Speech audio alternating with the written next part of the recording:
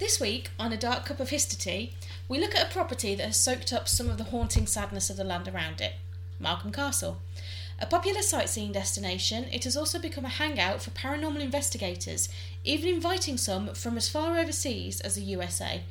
Its many inhabitants, some still roaming the halls, have led to Margam being renowned for its spiritual activity, and it's even spawned a somewhat questionable horror film about the castle's otherworldly visitors. So, wrap your blankets warm around you, make sure you have a torch and an EMF reader, just in case, and let's get dark. So, the history of this historic place. The history? It is of import. Oh, right. It is nestled in the heart of Port Talbot in Wales. It sits the Grade 1 listed Gothic mansion of Margam Castle. It was constructed in 1830 for the one Christopher Rice Mansell Talbot. The house cost £50,000 to construct, which is about £6,085,225 and 5p today. Do not forget that 5p. It is very important. The build used local sandstone sourced from the nearby Pearl Quarry and took nearly a decade, 10 years, to complete. It used what's called a Tudor revival style and was built on land that has a known history of occupation for at least 4,000 years. So the land has been there for a while, but it's been occupied for a while. Yeah. The castle is now in the ownership of the Northport Talbot County Borough Council and is open to the public to enjoy its beautiful construction and majestic parkland. The remains of the Iron Age hill fort known as Mynydd y Castell can be seen north of the modern-day building. Following the Norman invasion of Wales from 1067 to 1081, ownership of the land of Margam passed to Robert Fitzroy, 1st Earl of Gloucestershire and Lord Glamorgan. Glamorgan. I think Glamorgan sounds better. Why is this Glamorgan? Is that going into my head? I don't know. Think on it. It'll come to you like 3 o'clock in the morning. You'll remember why you're thinking of Glamorgan. I'll let you know. Sorry, I do digress a lot. Fitzroy was the illegitimate son of King Henry I of England, second son of William the Conqueror, and half-brothers of the Empress Matilda, who played a big part in a period of English history known as the Anarchy. We will hopefully cover that period of time of history in a later episode. It's really, really interesting, but it's not as well known as like the English Civil War or the Wars of the Roses, but It is still quite a pivotal time. I'm also right in thinking that Fitzroy was the name given to like anyone who was born out of wedlock to a king. Like, for instance, Jon Snow in Game of Thrones. The Snows are given to... Yeah, to someone born in a certain area. Yeah. Fitzroy literally means son of king. It's from Norman French, like roi being king, so Fitzroy. So I just wanted to say that if you hear of a Fitzroy in the 1000s, and then obviously Henry Fitzroy from like Henry VIII, legitimate kid, like they aren't related. They just have the same surname because they were born of the king, but not the king's wife. If your surname is Fitzroy, then somewhere along your family tree, your ancestor was the illegitimate son of a king. So, yeah, you got that going for you. Fitzroy gave the land to Clairvaux Abbey, which is a monastery in the kingdom of Burgundy, which is modern-day France. And it was given for the founding of a Cistercian monastery there. For those who don't know, monastic orders follow different rules for living depending on the lives and teachings of particular saints. So, for example, the Franciscans follow St. Francis, the Benedictines follow St. Benedict, and so on. So you can usually tell an order just by the colour of the habits or the robes that they wear. Yeah, the Cistercians are an offshoot of the Benedictine order, so they follow the rule of St. Benedict. There's a lot more to it than that, but this will suffice as a tangent for now. And I don't need to go on any more tangents. We've been doing this 5 minutes and we've gone on 50. Yep. We are... This is not a linear show. Considering it's a timeline, it's not linear. Hey. The monastery they built became Margam Abbey, and the ruins of this can still be seen today, sitting nearby the castle, and some of the stone from the abbey was actually used to build it. So, yeah. Following the dissolution of the monasteries in 1536 under the rule of my bey, Henry VIII, the site of the now former abbey was purchased by Sir Rice Mansell. His family went on to build a large Tudor manor with parkland on site. I have a hair in my mouth. Are you eating your own hair? No, it was from the glass. Oh. Are you okay? I can feel it, but I can't feel it. I can't move. Go on. This is going well so far. This survived into the 1700s when it was demolished and the family moved to an alternative ancestral seat at Penrice Castle for almost a century. Thomas Mansell Talbot was born in 1747 and died in 1813, then commissioned architect Anthony Keck to design and build a new mansion next to the ruins of the original Margam Tudor Castle. He later employed Keck full-time at Margam to help him turn it into a pleasure garden, most noted for its impressive orangery. Orangery, yeah, where they grow oranges. Yeah, it was, Inventive name. Growing oranges, a citrus fruit in the middle of England, took some doing back then, so it was impressive. Fact. Thomas was succeeded to the family estate by his 10-year-old son, Christopher Rice Mansell Talbot. Rice being an Anglicanisation, making it anglicised of Rees. So technically Christopher Rees. He later re-established Margam as the main family seat, and he commissioned Thomas Hopper, with the help of Edward Haycock Sr., to develop the family home, building on the Tudor revival style to try and recapture the original glory of Margam. I like that. He wanted to keep it as it was. Yeah. Take it back in time.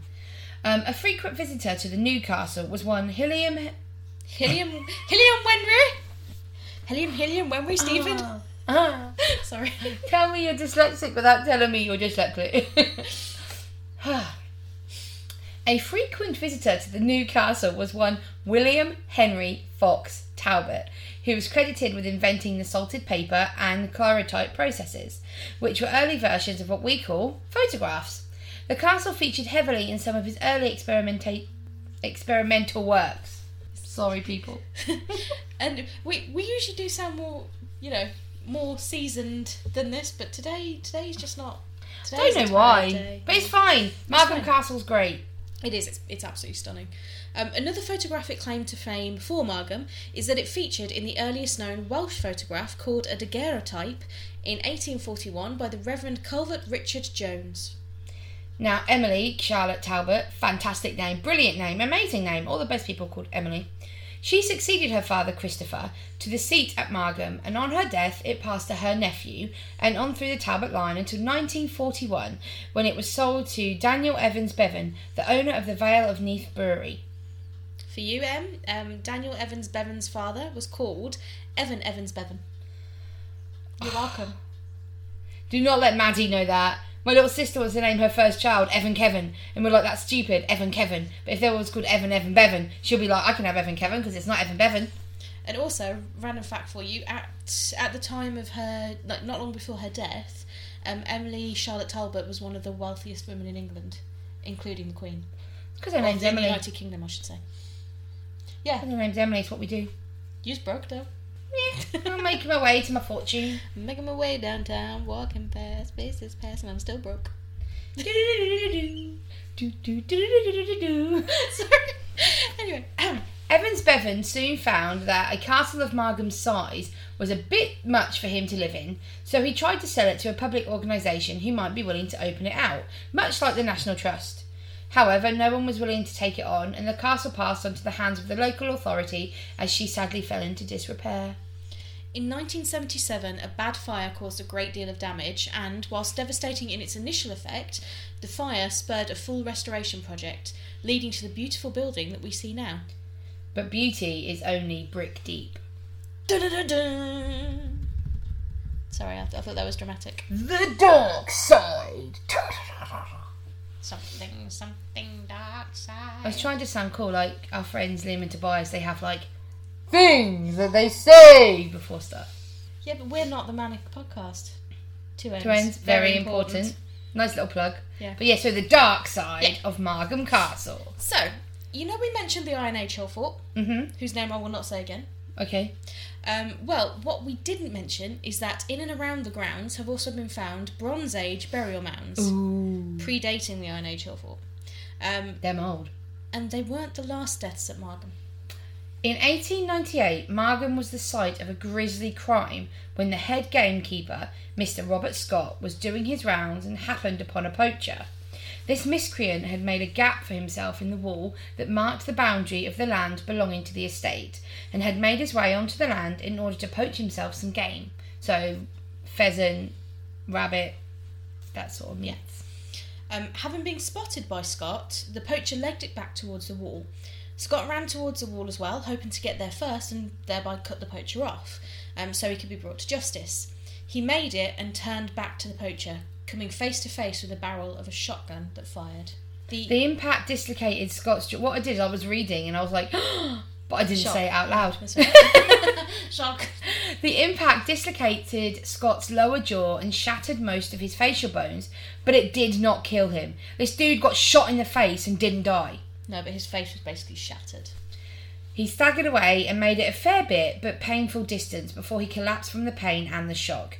Instead of using this chance to run for it, the poacher decided to make sure there could be no witnesses. He caught up with Scott and took another shot, hitting him in the shoulder before turning and running away. Scott died that night, bleeding out alone on the grass. He left behind a wife and a young child. His widow was not permitted to view the body of her murdered husband because the damage done to him seemed too harrowing to see. That's sad. Scott's angry spirit, kind of you get why he'd be a bit annoyed, has since been roaming the grounds of Margam Park, and he has even been sighted inside the castle itself, glaring down at visitors from the impressive Gothic staircase. We don't know if the poacher was ever caught and brought to justice for Scott's untimely murder, but with his spirit still prowling angrily around and poltergeist activity such as the throwing of stones at visitors, we would assume not. If you walk the hallways of Margam Castle, you won't be greeted by just angry spirits though. Visitors have reported feeling nudged by something small and hearing the sounds of children laughing and playing, running up and down the hallways. When real children visit with their family and they wander off during the tour, they've later been found talking about having played with their new friends. Creepy. Orbs, otherwise known as light anomalies, can be seen and are frequently caught on camera. Cold chills and unexplained noises are a regular occurrence throughout the house, and people often catch glimpses of ghostly figures in Victorian-era dress just flitting by. Whilst investigating there during a special UK season of the American TV show Paranormal Lockdown, investigators Nick Groff and Katrina Wiseman stayed for 72 hours locked up at Margam Castle. So what they do is they investigate mostly during the day with a cameraman, and then late at night the cameraman leaves and it's just the two of them, and then they will sleep in separate rooms, and they do that for 72 hours. They spent that time locked up there, and during that time they placed a laser grid and a light system known as a shadow tracker on the imposing staircase. So the way the shadow tracker moves is any movement that's put on top of it, the lights move tracking that movement, which is pretty cool. It was then hooked up to a motion sensor camera so that when the tracker went off or the laser grid was disturbed, the camera would immediately take a rapid series of photographs and hopefully capture whatever was there. Partway through the second night, as Nick was sleeping on the mid-stairs landing, he was woken up by flashes of the camera. The motion sensors on the shadow trackers were setting the lights off as though something or someone was stepping over them. Nick was completely on his own and had been dozing. Katrina was asleep in another part of the castle, and the cameraman had already left for the evening. Reviewing the footage the next day, a featureless shadow figure can be seen in the photographs moving down the stairs, clear in the lights of the laser grid.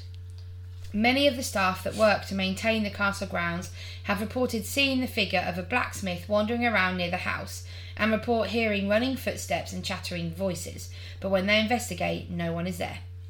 Another ghost seen wandering around a specific area of the grounds, we'll let you guess which part, is a monk affectionately known as Brother Tom. Oh. Phantom footsteps and a pair of legs have been attributed to an Air Force pilot known only as, imaginatively, Legs. A ghost called Legs? Yep. Okay.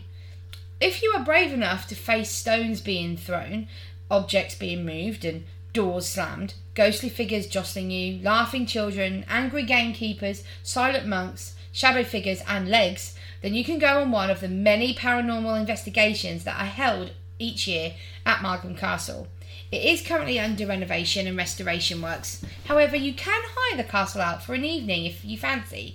I know we are definitely intrigued. Definitely. I can't believe how cheap it is for an entire night. Considering they allow groups of up to 30 people, which, is fair. Conservation that is quite a big. But it's £600. Yeah. And that's £20 per person. And ghost hunts we've been on, we've paid upwards of £40-50. Yeah, you average for just a night, so you're talking like 8 o'clock at night until 2 o'clock in the morning, is about £49. Yeah. But this gives you full 9 hours. 9 hours access. That's so crazy. you can be there until sunup if you time it right. And yeah, for £600, I mean, mate, I'll be happy to pay that for just 5 of us to go. Right. And if you, I would recommend, they do have a website and they do talk about the paranormal side of things, but genuinely have a look at the castle. It's still being worked on inside. There are still renovations ongoing, but that staircase is incredible. Absolutely incredible. So that's it for Margam Castle. Bit of a short one. Yeah. And it's this week's Dark Cup of History. Very spooky. Yeah. Lots of sightings, lots of different things. And other TV shows have done it. And like we said, we've watched some movies. Yeah. If you want to watch the movie The Haunting of Margam Castle, then sure, you can do. But we will tell you the scariest thing about that film is not the ghosts. Yeah. That's kind of why we'd already decided we wanted to do an episode on Margam Castle. And then was it your mum that had the DVD? Oh no, we found it online. Did we? I thought it was a it's DVD. No, it's on some streaming website. I thought was it Ben's mum? Because she gave us 2 DVDs. Oh no, she gave us the one that was the autopsy. And a Castle one. Oh. I swear Margam Castle was a DVD. It could have been. Sorry, we're just arguing on podcast. He doesn't love that. I mean, in a way, no disrespect to the actors that obviously worked hard and the writers and directors for it. In a way, I'm glad we didn't pay for it. But you know what? I have that DVD and I'm willing to give it away on this podcast. So you message us if you would like this and I will send it. I will pay the postage and I will send you this DVD of Margam Castle movie. The Haunting of Margam Castle. Because I feel that others should experience what we did. So get in touch. See, I would say we should do a competition for it, but this is like a booby prize. Mate, I've just done the competition. I'm being serious. If you want this DVD, comment on our socials at Cup of History on all of our socials, Facebook, Instagram, and Twitter. Or email us at cupofhistory@outlook.com. Yeah. And if you're doing it on social media, put it as like #MargamDVD or something like that. Yes. Yeah. And I will give it. You may have it, and I will pay to post it to you. Yeah. I mean, it's not the worst film we've seen. Valhalla Rising. But that now has a sweet memory that we can't hate it anymore. This is true. This is very true. And now that I understand the meaning behind it, I'm like, oh, yeah. But I'm not rewatching it. No. So yeah. Margam Castle. I do want to go. I want to go as well, and I mean, to be fair, just from a historic viewpoint, it's an incredible place. I'd want to go to see how pretty it was. And you know full well if we do go there, I will take my trowels and I'll be digging. I thought you said I would take my trousers off. Yes, I would just take my trousers off and walk bare butt naked through a haunted mansion.